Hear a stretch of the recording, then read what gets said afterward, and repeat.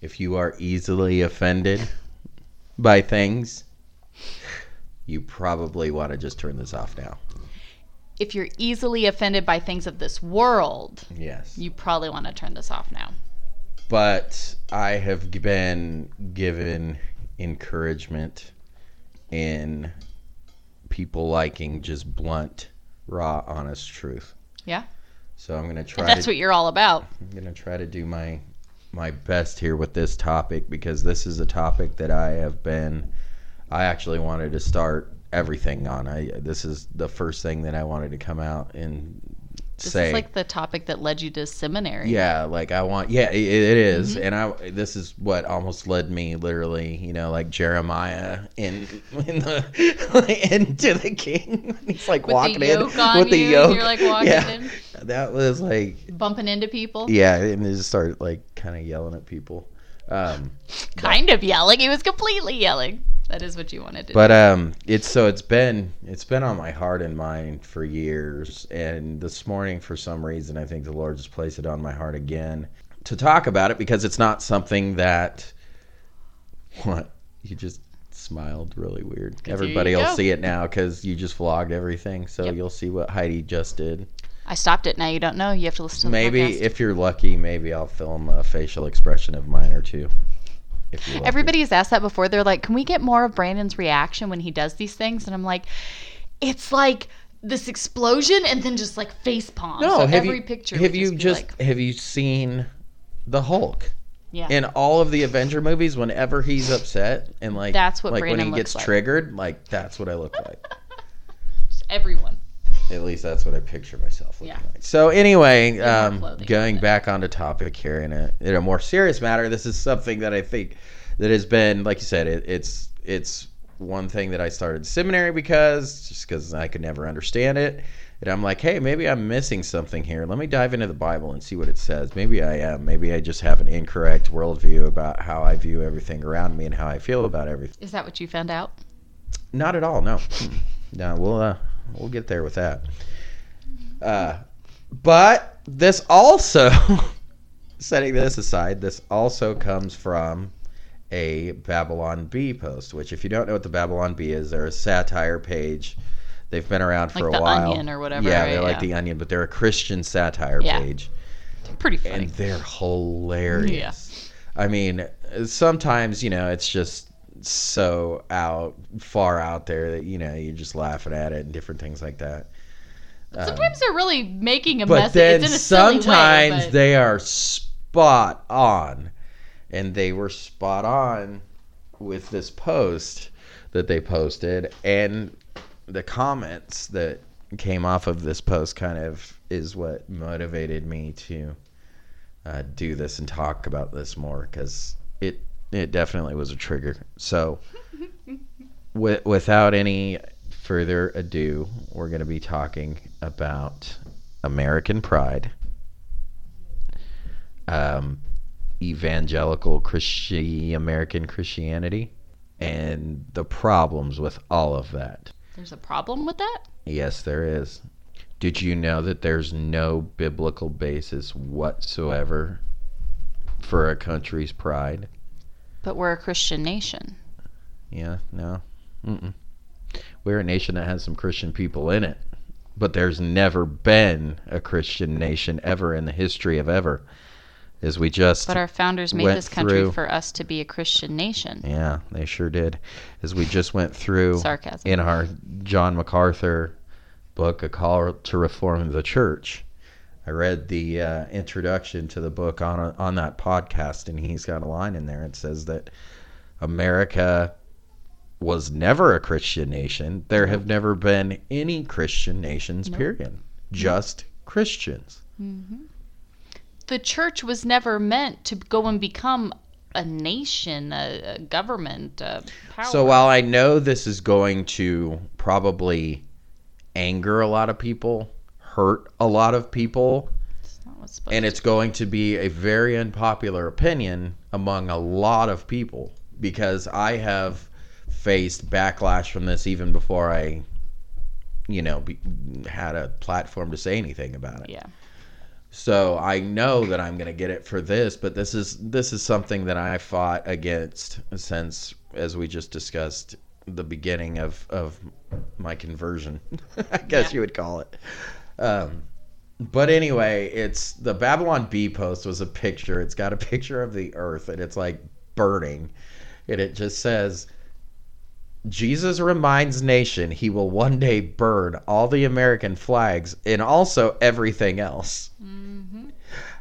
And then the caption on it is in quotes. It says, so yeah, flag burning can be a little immature, but just a reminder, or just remember, Jesus is going to burn all the flags everywhere, the angel added. Because the way that they do like news stories, satire news stories. And the way that it's written from like an angel spokesperson from heaven explaining this. And it's anybody could go look it up. You could we'll link it on it's here worth too, it. It's worth it. But then there were so many comments on here. Most of them were really funny, but there were some really, really serious ones. Because obviously most of the people who follow the Babylon Bee are responding with like sarcasm and satire as well. But then some people went like to 100. Like the first comment out here just says, oh, this is going to trigger so many people with a bunch of laughing, crying faces. And then, but then the second comment on there too is very true. I'll go ahead and read it, and I guess that'll be my first talking point before I go anymore. But it says, to Christians who were triggered by the idea that America won't last forever, the angel pointed to the declaration by the prophet Daniel that while earthly kingdoms will pass away, the God of heaven will set up a kingdom that will never be destroyed. Yep. That's 100% true. And then there's a couple other ones on here that I guess before I start on that, I should bring up this one comment because it dealt with obviously being respectful and not being immature. Let's see, where is it? All right. Here it is. It says, it's true that one day these things will burn, but that will be at the hand of God. Your average flag burner is, of course, not God. So surprisingly, most people do get mad when you burn the flags because they're burning these flags. Because the people burning these flags are disrespecting a patriotic symbol out of their own interests and not the Lord's. And then he replied, burning the flag, they were rebelling against the institution that God gave them the right to rebel, which seems kind of ridiculous. And then American rights are God-given, not state-given. Just a couple more things like that was on the defensive side of it, which I want to address those too. But no, I guess this is going to be a broader issue. But since we're talking about flag burning, absolutely not. That's ridiculous and disrespectful. You don't do that. Yes, that regardless whether or not I agree with it or not, it does stand as a symbol for something. And while I personally have no issue with it, I understand that people do. And I think it's completely disrespectful to do that to somebody, and to do that, period. I think that it's just disrespectful, and it should not be done. There's no reason for it. I think we're instructed biblically against that type of behavior. Mm-hmm. That's ridiculous. That's not Christian behavior. I mean, if Christians are burning flags. Correct. Sure. Correct. Yeah, the world does what I mean. Well, because at the end of the day, it's a piece of fabric. Right. It doesn't matter. I mean, no, we didn't see Jesus going around burning flags. The only thing that we saw him do was beat people out of the temple. And that's what we still need to do. Mm-hmm. I mean, we still can defend the faith where it needs to be defended, but we don't need to be going around doing. We can't go change the world. And overthrowing Rome here. Mm-hmm. That's not what the goal is. So there's no reason for it. I don't think anybody should do it. I think it's extremely disrespectful. So I want to make that 100% clear. But the other side of it is kind of scary because there was a couple very, very violent comments that were like, I'll arrange a meeting with the Lord real quick. You burn a flag in front of me, mm-hmm. this kind of stuff. And I'm like, from professing Christians. And it just shows me how far the divide is. And honestly, this is something that I don't understand, because I see so many pastors, and I'm not trying to call out anybody specifically, but that just have this real large sense of American pride, which there is no case for any type of pride biblically whatsoever. We know, understand what God has to say about pride. Well, yeah, I mean, we have I brought up, as an examples, I brought up Jeremiah chapter 13 that we'll go over in a little bit, but I mean, the first thing that I could think of whenever I hear this type of thing is I go straight to 1 Corinthians 1:31, where Paul says, if you want to boast only about the Lord. Mm-hmm. I love the way that the NLT translate it, because it says boast only about the Lord. Yeah. And that is so true in this application, because we get so proud of where we're from, what our country supposedly represents, all these different ideals that we get proud on and stand on, and then we try to attach God with it. And it's extremely foolish, and there's so many pastors that do this, and I don't understand it for the life of me. This is where I get accused sometimes of calling people heretics based off of things that I don't agree with. And this is not what I'm doing to these type of people. I'm telling you that what they're doing, I think, is grievously wrong. I think it is. I don't understand it for the life of me. But I'm not going to sit here and point my finger and call you a heretic and say that you're a false teacher because you're promoting that. That's not what I'm doing here either. So there. I don't. I have just very different opinions. Just to clarify, matter of fact, one of my favorite mentor teachers that I have, Andy Woods, is oh my God, he's a bleeding patriot, and he is very, very vocal about it. And he'll admit that he is, and he admits that that's kind of one of his downfalls. Mm-hmm. So that's why Andy in my book gets a pass. But it should be seen as a downfall, and it's not. It's encouraged. He admits it as a downfall. So that's one thing that I don't. But then he still talks about it, and he's one of the ones that's got, the American flag at the pulpit, and that just gives me chill. Like, that just gives me shivers. In a bad way. And I'll explain that to you. This is definitely not the popular opinion. It's not the popular opinion with your modern day evangelical Christianity. Mm-hmm. The one, 3 comments down on this Jesus thing was in stars. It was just like, Franklin Graham has entered the chat room. in meaning that, in our American evangelical Christianity, this is attached. You attach the American flag with Jesus in the Bible, and this is all fine and good, and this is what we're supposed to do, and this is a God, like this guy says, it's a God-given institution. Mm-hmm. Like this.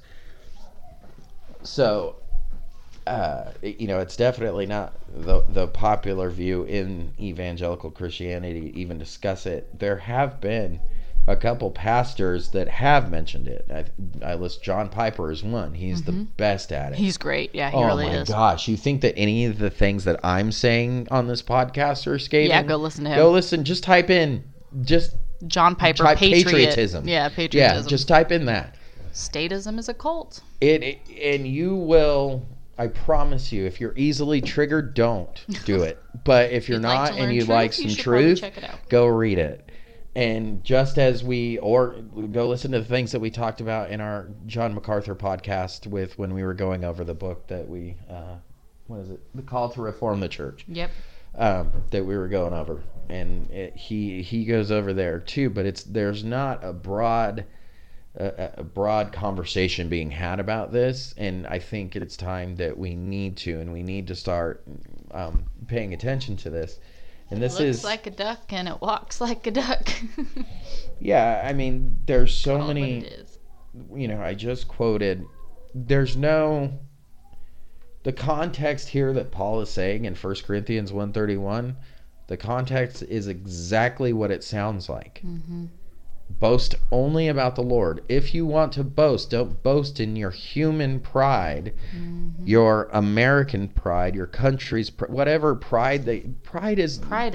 The fact that we have that is how that isn't a trigger. I don't know, because we're not supposed to be proud of anything. No. Except for what the Lord has done. And to take this particular time and point in history and to point it out like this is the best God-ordained time in the history of man. Are you kidding me right now? It's foolish. And we have a couple different points that, as the girl in the comments said, she points out it's Daniel 2:44 that she was talking about when Daniel was given a vision of the end times and was given a vision of the full plan. He had no idea how to put these pieces together. He was confused as crud. You can see at the end of the book, Daniel was like, I don't get it. And all I'm of these things coming out. And he's like, he says that he was sick. It made him literally sick, these things. Okay, so, but he was given a vision of this kingdom, of Christ's kingdom, this real life earthly kingdom where we finally have the Lord coming and ruling and reigning on earth in a physical rule. We are no longer bound by kings anymore. We are no longer under that. We are now under the rule of Christ. So that's what Daniel 2:44 is speaking of when he says it's a kingdom that shall never be destroyed. I will set up a kingdom that shall never be destroyed. But we know the rest of the earth and everything in it will burn. So it's madness to attach yourself to any place or any country, anything here on earth, knowing that it's going to be destroyed. And more specifically, I love how Isaiah says it, and in Isaiah 40, it's in verse 17, that he says specifically, all the nations are nothing before him. They are accounted by him as less than nothing and emptiness. God does not care about one nation over the other. No. We, as Americans, as prideful people, are the only ones that care about that. God does not. God, we have the saying in our country here in America, God bless America. God, I mean, that, okay, he doesn't do that. He blesses people, but he doesn't bless a nation. He uses nations to fulfill his plans. Absolutely he does. The only nation that has been blessed is Israel, but that's nothing of their own doing. That all comes from God, because God has placed his seal on it, and God came in a human form in flesh and was a Hebrew.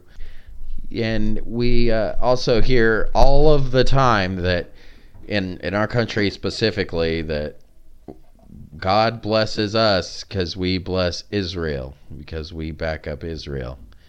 And again, that couldn't be any further from the truth. The context of the quote in Genesis that everybody tries to throw out there is talking about God's people. So he is going to curse anybody who hurts his people. Okay, and he will definitely protect those who protect his people and who are his people. That has nothing to do. You can't go find your nation in that passage of scripture. You can't do it, because that's not what it's there for. It does not mean that. Well, we say that while we're in the midst of our government working with their government and talks of breaking it up and splitting it up and all of these things, and it's like, do you understand what's going on here? What do you think? I mean, I already read it, or I already talked about it, but Isaiah 40:17 that means what it means. All nations are nothing before him. Mm-hmm. He doesn't care about anything. Mm-hmm. They are counted to him as less than nothing and emptiness. Now, I don't feel like I should have to explain that, yes, he does enjoy the good things that come out of it. Mm-hmm. Of course. Of course. That's not what we're talking about here. But I know that I have to throw that in there because a lot of times whenever I do one like this, we get this, well, so are you saying this? Are you saying this? Or somebody? No. I'm being very clear with what I'm saying.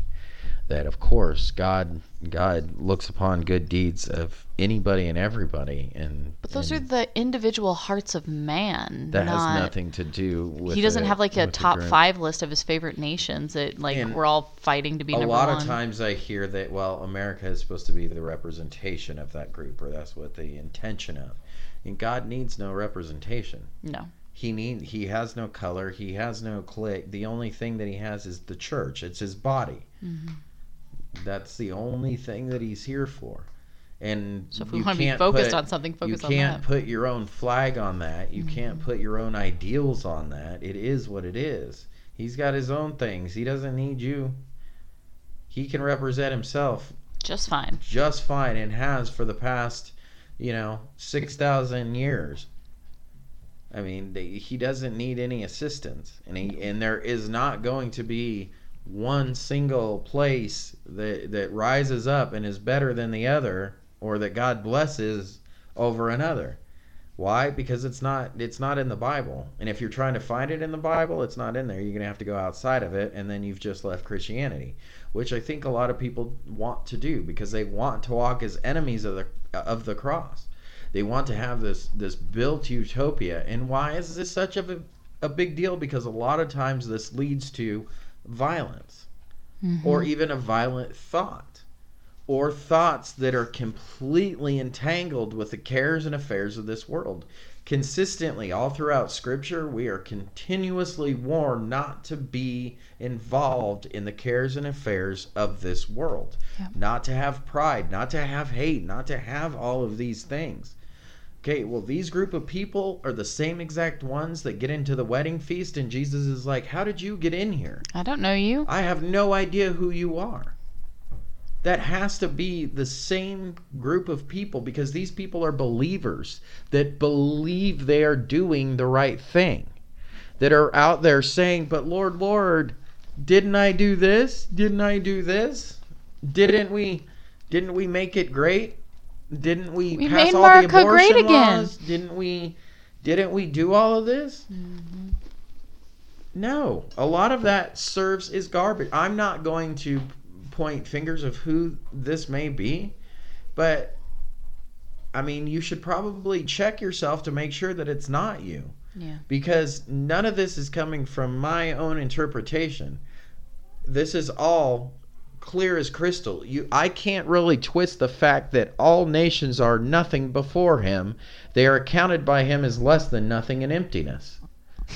I can't twist that. That's pretty straightforward. I don't know. There's no asterisk next to it? There's not one. It says, but America. There's not one. Jesus loves eagles. And I'm reading out of Isaiah 40, and I'm curious that people always point out that is pointing. He is speaking to the nation of Israel in the time. This is Isaiah, so he was prophesying a lot about Babylon captivity. He was prophesying a lot about Christ in the end times. He was the kingdom. There's a lot of things he was prophesying about, but we know from what we have written to us over and over and over again, and I just closed it.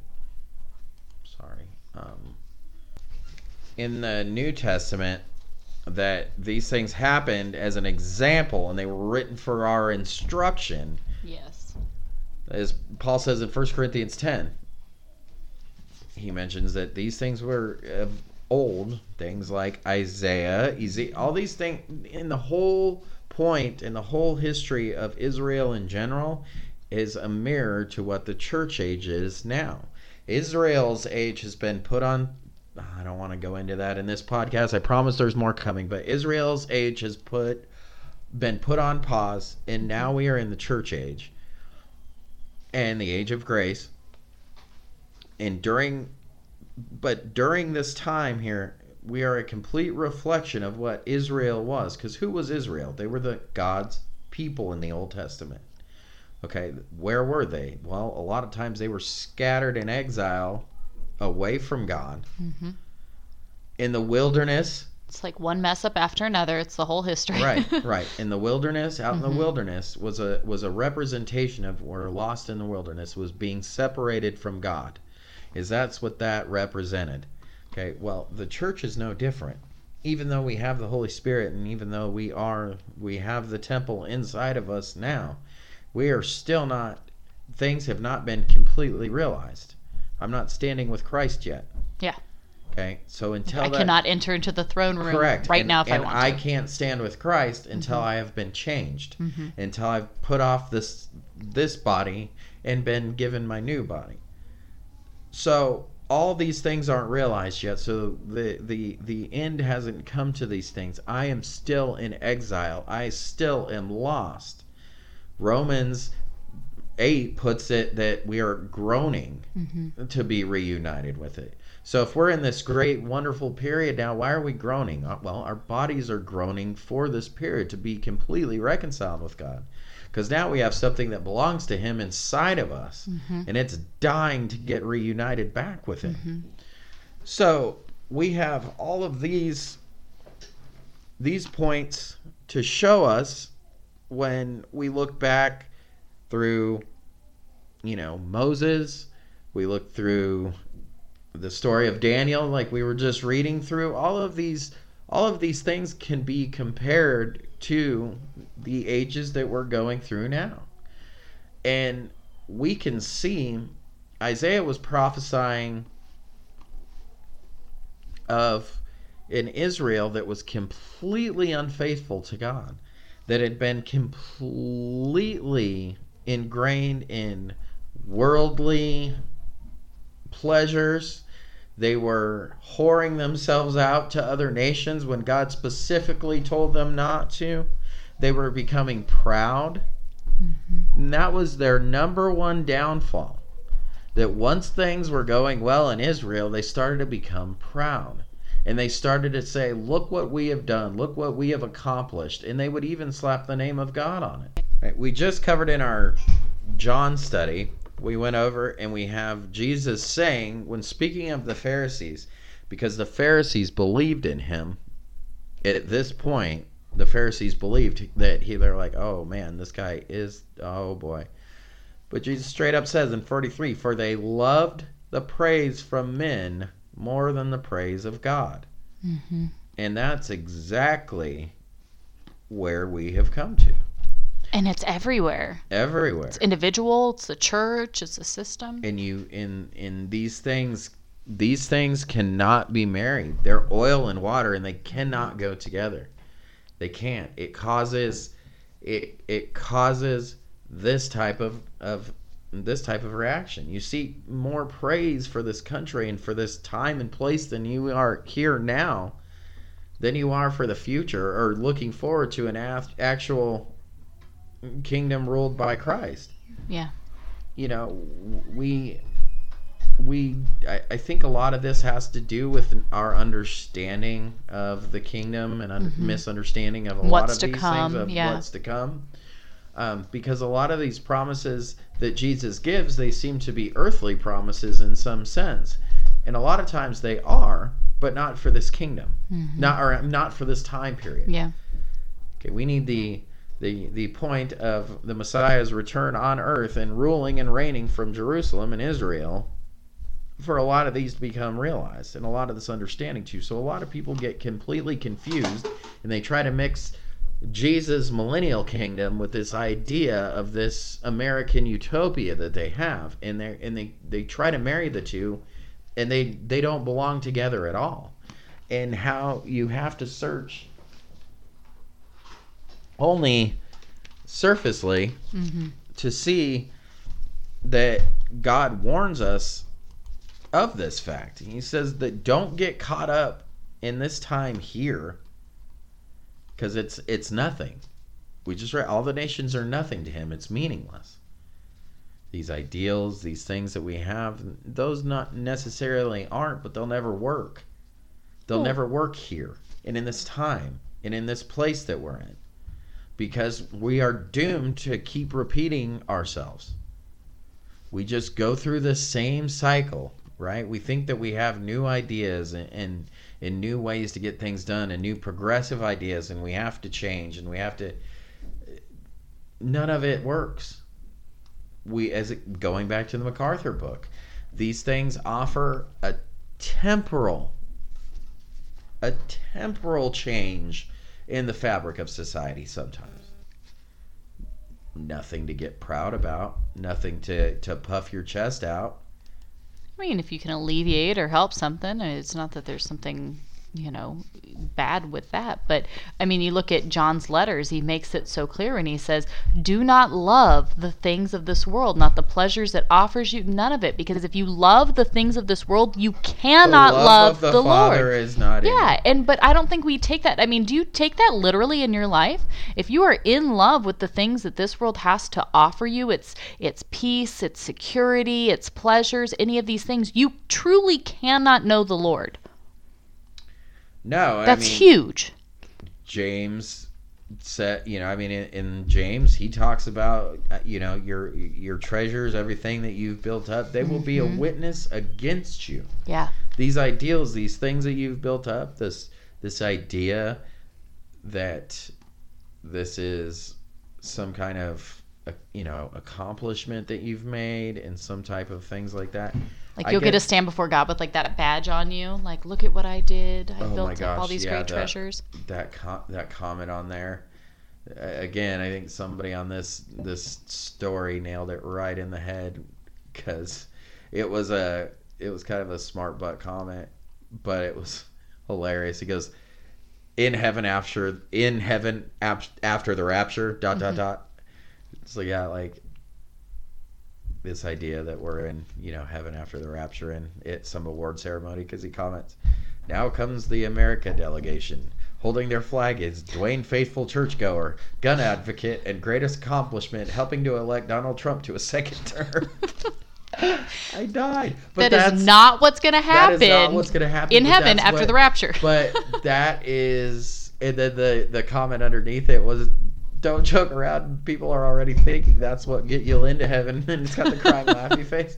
But sad, it's true. Though. You have to almost laugh to keep from crying. It's not. It is true. And that's what most people believe. That's not satire. Is that it is. And it just has always puzzled me how people talk about this. Now, I want to make one thing clear. I appreciate... And I don't want to be disrespectful at all towards anybody in the military. Sure. Because I completely respect our military. I'm definitely not one of those anti-military, but I mean, a lot of my best friends in the whole wide world have been in the military. Oh, yeah. And I mean, I would never say, and have been through hell. So there's never anything disrespectful to them or anything, I mean, heck, that would be one reason why I think, flag burning and everything is ridiculous, is because, I do know people that have served under the flag. And so I definitely don't want to be disrespectful. But we have to talk about, as Christians, there's a certain reality to this. But you can respect them and not have to be bleeding red, white, and blue and just dying to this statism cult. I think our perspective needs to be changed on how we think about this. They did a very respectable thing. Sure. They did something that, yes, not many people will step up and do. And God calls and Christian men and women in the military. I'm fully confident that God has called them for His purpose into the military to go achieve... to let this whole thing play out. Look, if we believe in the Bible and we believe it's real, then, we have a small part here in God's plan. And while we can't control it, we definitely are part of it, and God does. And, we need to understand that.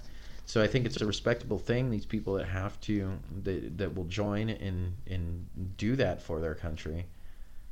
But at the same time, we can't get any pride out of this. War is horrible. Mm-hmm. And the fact that we have to have a military to begin with is just shows you the complete depravity of man. And it's tragic. I mean, completely. None of this is stuff that we should be proud of. And we parade it around like it's a game, and we always have. Since the 40s, it's become nothing but a propaganda machine. Oh, completely. And this is when it became completely married, that the idea that the things that we're doing in the military is you cannot touch or say anything about that because that's just God. Yeah. You know, and how God bless our boys. And it is, you know, in mentality. A way of, yes, he's playing, and he is definitely fulfilling his purpose for. But he's using us. We're just pieces on a chessboard. We're his tools. That doesn't make us any kind of special. I mean, so, and then the idea that, yes, men and women, human men and women, have played a part in doing these things in free, but you don't live in a free country because somebody went and killed a bunch of people in another country and now all of a sudden you're free and people died for your freedoms. No, the Lord died for your freedom. Yeah. That's the only thing that you need. Your freedom comes from Christ. You're free regardless of whatever your national laws Acknowledging that it's tragic that other people have died under the name of their country, but that has nothing to do with your freedom. Mm-hmm. And you're not lucky because we had to go to war and kill a bunch of people and now we're not taken over by them. Like that's not how this thought process works at all. It's not. God gave you that freedom.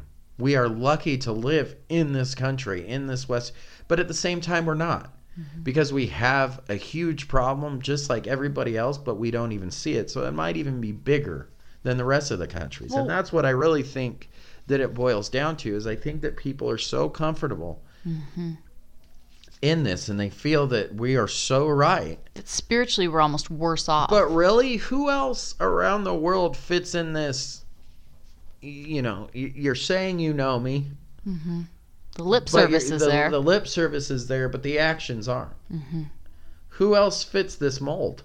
The church in China? Yeah, forget it. The church in India, the church in Iran, the believers in... look at the wealth just within the Church of America. I mean, look at this Jeffrey Duplantis and Joel Osteen and Stephen Furtick and all these people like... I feel like that's wrong. Jesse.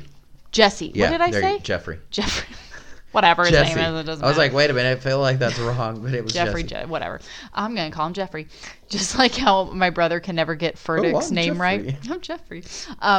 Anyways, if it's you like took... the bloke from down the road. All right, stop. Past. Okay, if you took just the wealth within the Church of America, not even talking about unbelievers... Could you imagine the amount of poverty, can't even talk, the amount of poverty that could be solved around the world? Homelessness. I mean, you look at all of these issues that are so clear of God's disdain for them. And if we took the wealth just within the Church of America, we literally could end hunger, end poverty, end homelessness, all of these different things. But instead we're buying multi-million-dollar jets and building, you know, even in normal little towns, the money that goes into the new buildings and making sure we have a cafe and a bookstore and our outreach programs and all. It's like you're wasting all of this money. We could take care of all of these things that the Lord hates, and his wrath is coming for us because we're turning a blind eye to the needs of the people. But I ask the question again. We know, we can admit, we talk about it almost every other week. And the church in America, yeah, it's horrible. We see memes all over the place. I posted a Paul Washer meme that says, you probably fall victim to American Christianity. Ton of likes on it. A lot of people like.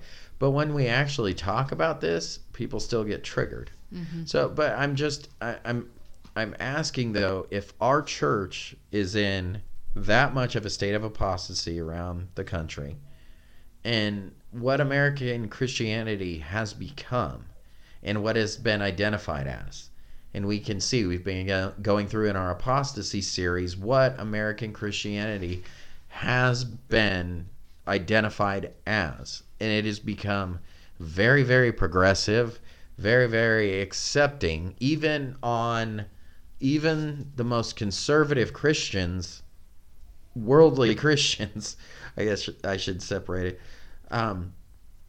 have a level of acceptance for things like abortion, gay marriage, different things like this, that are completely accepted within the church. Mm-hmm. And you can see that in some of the blowback, some of the messages, some of the things that we've gotten. It comes off as very hateful. You're saying these things, and you can see that Christianity got real progressive real quick. If you're thinking what I'm saying is hate, then we have an issue here, because it has nothing to do with hate. Yeah, for 2,000 years we've had morals, and now we're and now already all of a declining sudden, so all of a sudden we're not. But if we're in that bad of a spot with just general evangelical Christianity and the church, these things, then who would you identify as these people that are lost? That's just who is it? Because there's a large group of lost Christians. This is largely the type of quote unquote Christianity that we have. Mm-hmm. This would be, I think, our country's norm of Christianity. But the people that are always lost in the Bible, why are they always lost? Why? Let's go to, I'm just going to go ahead and read it. I didn't have it pulled up because it's literally the whole chapter of Jeremiah 13. So while you pull that up, though, I just glanced over at Brandon keeps a big whiteboard up in his office that he's constantly writing scripture and notes and things on. But I just looked over. Why do you call me Lord, Lord, and not do what I tell you? Luke 6:46. Yep. And that's one thing people ask, and they're like, well, how do you know? How do you do this? And I'm like, well, I read the Bible, and then I literally apply that to my life. But I have to be reading it every day and actively striving to apply that literally to my life every day, because my sinful flesh doesn't want to do those things. That's how I know I'm on the right path. So if you guys want to know how to read the Bible and understand Jesus very well, understand that he was talking towards conservative Republican Christians when he was here on earth. Every time he's talking to them. Every time that he's talking. Unbelievers. Mm-hmm. Sure, he references unbelievers, but he didn't come for them. He came from sinners for sinners, mm-hmm. and in the need of repentance, but people that were willing to come to him for such and to repent, to receive forgiveness, and to accept him. Okay? But he didn't come, like I just said at the beginning, to overthrow Rome. No. Or to change Rome's practices. Do you know how much creepy crap went on around that time? Do you know what the Roman culture is like? The Greek culture is like? Do you know the temples that they had? It was extremely... Pretty you think gnarly. The 60s were bad? Yeah. Pretty gnarly. Like, this is I mean, orgies and temples and... Oh, prostitutes on the street corners that you're walking by when you go to pick up your, morning loaf of bread? Literally, they were literally drunken Las Vegas orgies in the temples of these gods. In the middle of town. All over the place. There's just, naked people eating and having orgies all over the place in these temples. That's how bad the time was that he came into. Mm-hmm. That's where we were in the world. But what was interesting about it is we had a sense of law. Mm-hmm. We did have a sense of morality and government and things like this during this period. So that's what's really interesting about it. But he didn't come to seek to overthrow these things, nor did he ever say or instruct us to attempt to do the same. Mm-hmm. Nor did any of the New Testament authors at all ever instruct this. Keep your head down, mind your business. That's what it was. Yeah. World's going to be the world. We're here for something else. Every single time. But he didn't go to overthrow that. He was talking to the most searing accusations that he gave were against the religious Republican Christians of his day. Mm-hmm. He called them hypocrites, blind guides, liars. He was telling people that they were just blindly leading them straight to hell. I mean, that's what do you think I'm getting at here? Where do you think that you fit in? Oh, Christian? where do you think that you fit into these warnings and this plan? Like you have to worry about, or not worry, but you have to think about these things. Well, yeah, I guess if you're doing them, you need to worry about them. But we can look at the reasons that this happened. I guess this will turn into a little impromptu Bible study of Jeremiah chapter 13 here.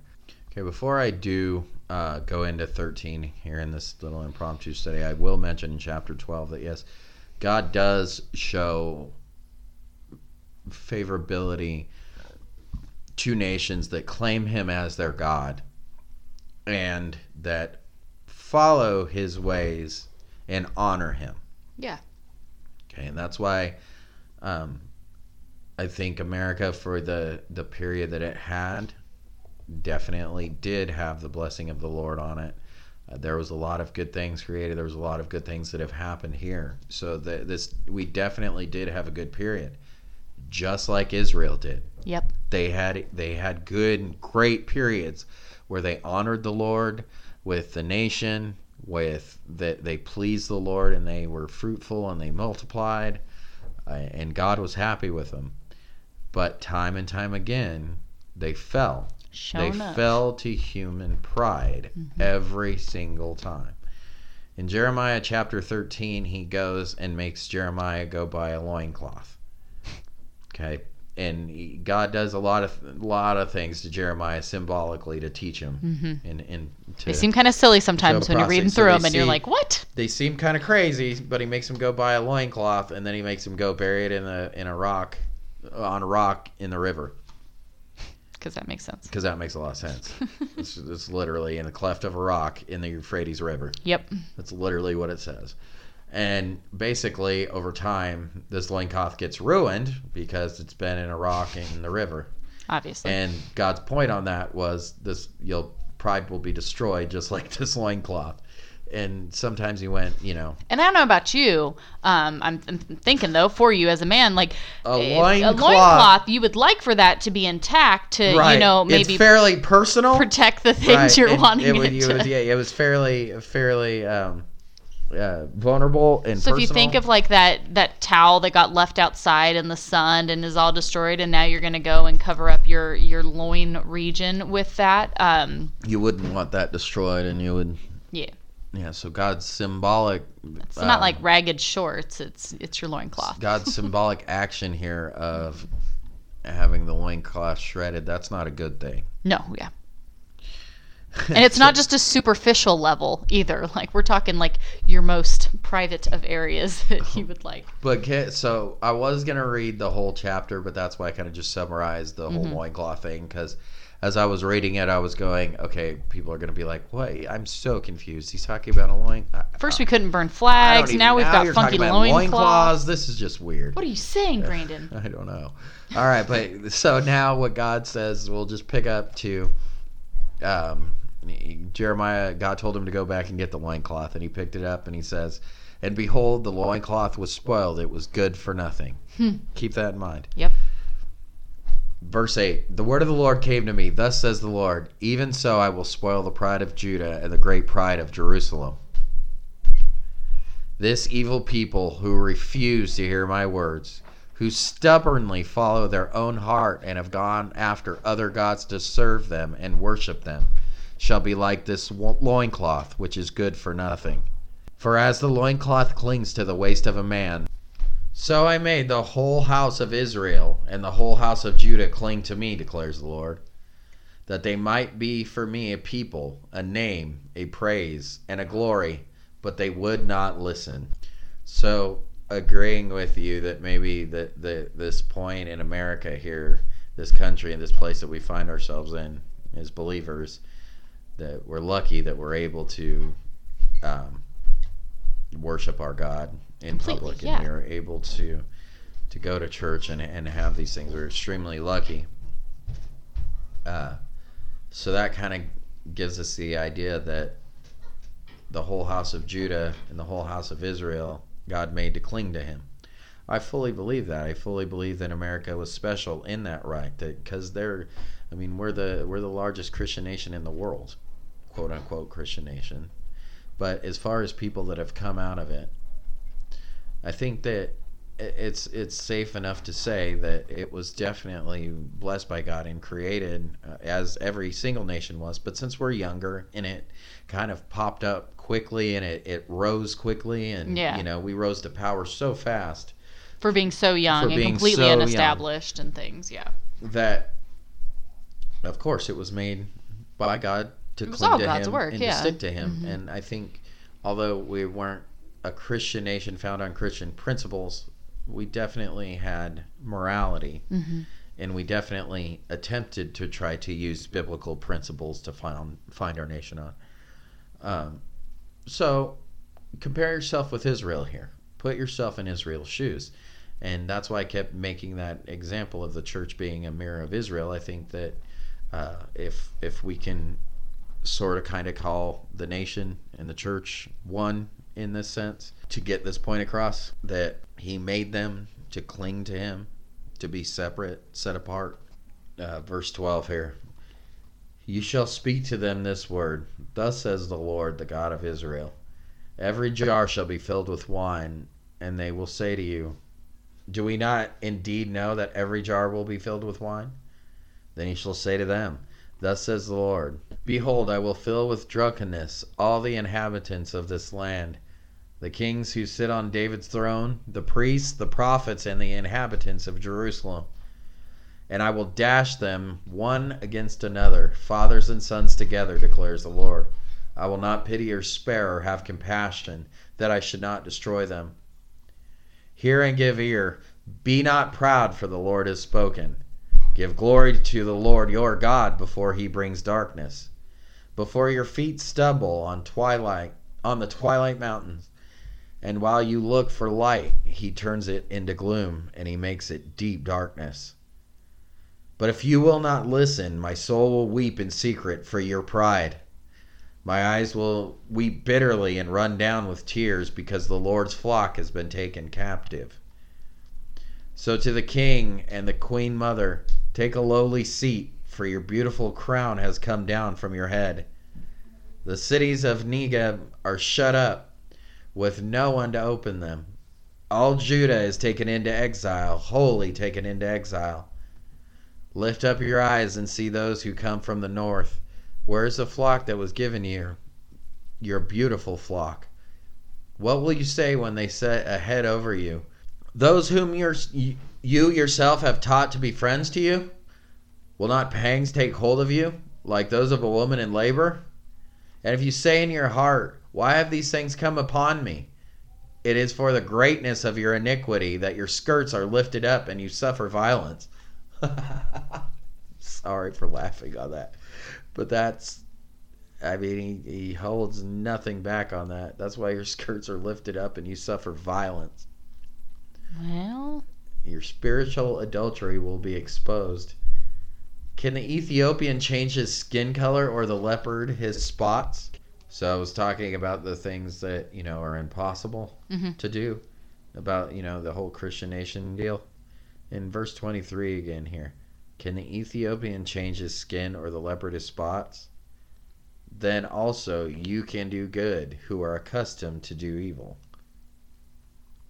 Can you change your spots? Can you change your skin color? Can you will these things to happen? No. Verse 24, I will scatter you like chaff driven by the wind from the desert. This is your lot, the portion I have measured out to you, declares the Lord, because you have forgotten me and trusted in lies.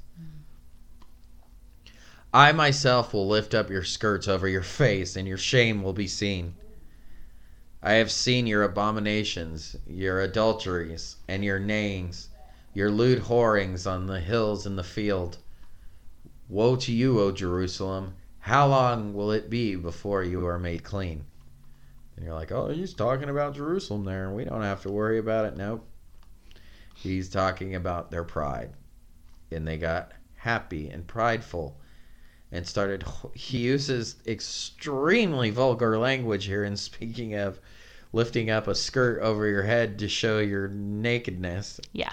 I mean, that's pretty bad. And it's because of, it is, in the New Living Translation, it has it listed down in Jeremiah 13. It says, a warning against pride. And you can look up pride in the concordance of your Bible, and it'll take you to every single verse about it. Mm-hmm. And 9 times out of 10, it's never in a good way. No. And it's a thing that it absolutely destroys us, but it's something that we're built on. Now, no, we're not looking at, like in Jeremiah's day here, of being literally, scattered from our homes and these things happening, these earthquakes and cosmic signs as punishment from God for disobeying. But, obviously there's no way that you can lose your salvation, but we have to start questioning whether or not we're following the God of this world or the true God, because we mix the two up, and especially nowadays in comments and things like, we were talking about earlier, are just, to me, they're just absolutely disgusting, because they have no place in any of this. Well, look at right now, because it's, heading up to be 4th of July. And I've noticed, because our children have actually remarked on it, but going to any store right now, especially us, we live in the South, there's all kinds of decor and just all kinds of stuff out for you to purchase for 4th of July. And it's just all so intertwined with God and Jesus, just all of these things mixed up. Like, you've got Jesus standing up there with an eagle on his shoulder and, red, white, and blue board shorts on. It's practically what we push out with this, that it's this completely intertwined thing. Yeah, and that could not be further from biblical truth. Yeah, and the first comment, that was on this Babylon Bee post that was done in our, he was pointing out that this was a God-ordained, institutionalized government that you're rebelling against, and that goes against God. And while that's, somewhat true, we were never meant to celebrate this. But this government, of course, government is ordained by God. We know that he sets up kings and he tears them down. But they were never meant to be celebrated as such. Mm-hmm. Matter of fact, we have got to remember, as 1 Samuel tells us, it's 1 Samuel 8, that having a king to begin with is because of a rejection of God. Yeah, it's not good. It's not good. To have a leader is not good. So the reason why we have a leader in the institution of government and the way that it works is because we rejected God, and we said that we did not want God to rule over us. We wanted a man. Yeah. Israel straight up says, "I want a man. I don't want the God." God says it's going to be really, really bad. You understand that, right? He does. It's not going to go well. He said it's going to be bad. He's going to tax you. He's going to send you to war. He's going to do all of these things. He will always be corrupt and fail you. And it will always be corrupt and fail you. Yes. Pull it up. don't have time. We've already gone really late to go through and read, but it's 1 Samuel chapter 8. And it is not in a favorable way that we are under any kind of earthly leadership. Yes, God ordains them and sets them up. The first person will go to Romans and try to fight Romans chapter 11, saying, and go read our Bible study on Romans chapter 11. And then going into, or listen to, not read our. Yeah, and then going into Peter saying the same thing, that he set up these institutions and that we must respect them, and somehow that means that we all must bleed red, white, and blue. Yeah. And it doesn't mean that at all. That's where context is important, and we have to understand that Paul and Peter, they were both under the Emperor Nero, which was really, really bad, and he was killing a lot of Christians and a lot of people at that time. So it made zero sense to say that he was generally doing good for God's people. So Christian, praise the government, and be all intertwined with it. But yet, no, it doesn't always work. Yes, it's a general instruction. It is a true instruction that God sets these things up. It's also true that we are supposed to remain subject to them. But you can't fit your American ideologies in between the text here and try to make them fit for your argument for saying that everything that we do is great. We're the greatest country on the planet. We are the greatest Christian nation on the planet. We're better than some other person in some way. No, it's all of these things get us lost in the focus. They get us attached to this world. Because if not, what would you be proud of if it wasn't? Everybody said, well, my uncle, my brother, my husband lived and died for this country and fought for your freedoms. While I appreciate the fact that he did, and I went over the respect that I have for our men and women of the military, I give no credit to any of them. I give credit to God, because God is the reason why I have freedom and why I am where I am. Yes, he used certain things to accomplish his plan, and I am the result of it. I don't want to sound like I am ungrateful, but I'm an honest Christian here. I'm thankful to God. I'm not thankful to my country. I'm not thankful to man. I'm not thankful to anybody. For anything other than God. As we just went over, if you want to boast only in the Lord. That does not mean anything else. If you want to be prideful about God. And we also spoke about, he doesn't need any representation. Okay, he doesn't need to be under the banner. Well, they say, well, I am giving thanks to God through my country, and I'm nope. Stop it. God only. He does not need any representation whatsoever. It does not matter. You cannot single yourself out like that. If you are a believer in Christ, you are just as much a brother or sister and believer than you are with somebody in China, with India, Iraq, Iran, Afghanistan. Our imaginary lines mean nothing. It means absolutely zero. We are lucky to be where we are. We should be thankful. We should not be, not showing the attitude of Christ is completely non-biblical. So we are not, rebellious against these things. We don't try to go overthrow these things. I'm not preaching like anarchy here. No, I'm not at all. But I'm also preaching complete separation from the ideals in these things, because this is a major problem. And this is it's a facade, and it's all honestly just doctrines of demons that get these Christians sucked up into believing these things, accepting these things, and fighting for these things, and not realizing that you're becoming hateful, cold, blind. You're becoming everything that Israel became when their pride started to get a hold of them, when they started to seek the praise of man more than they started to seek the praise of God. It's hard to keep your eyes on Christ because we don't see him all the time. We only see what our reality is. But that doesn't mean he hasn't gone anywhere. He's controlling everything. Everything is controlled.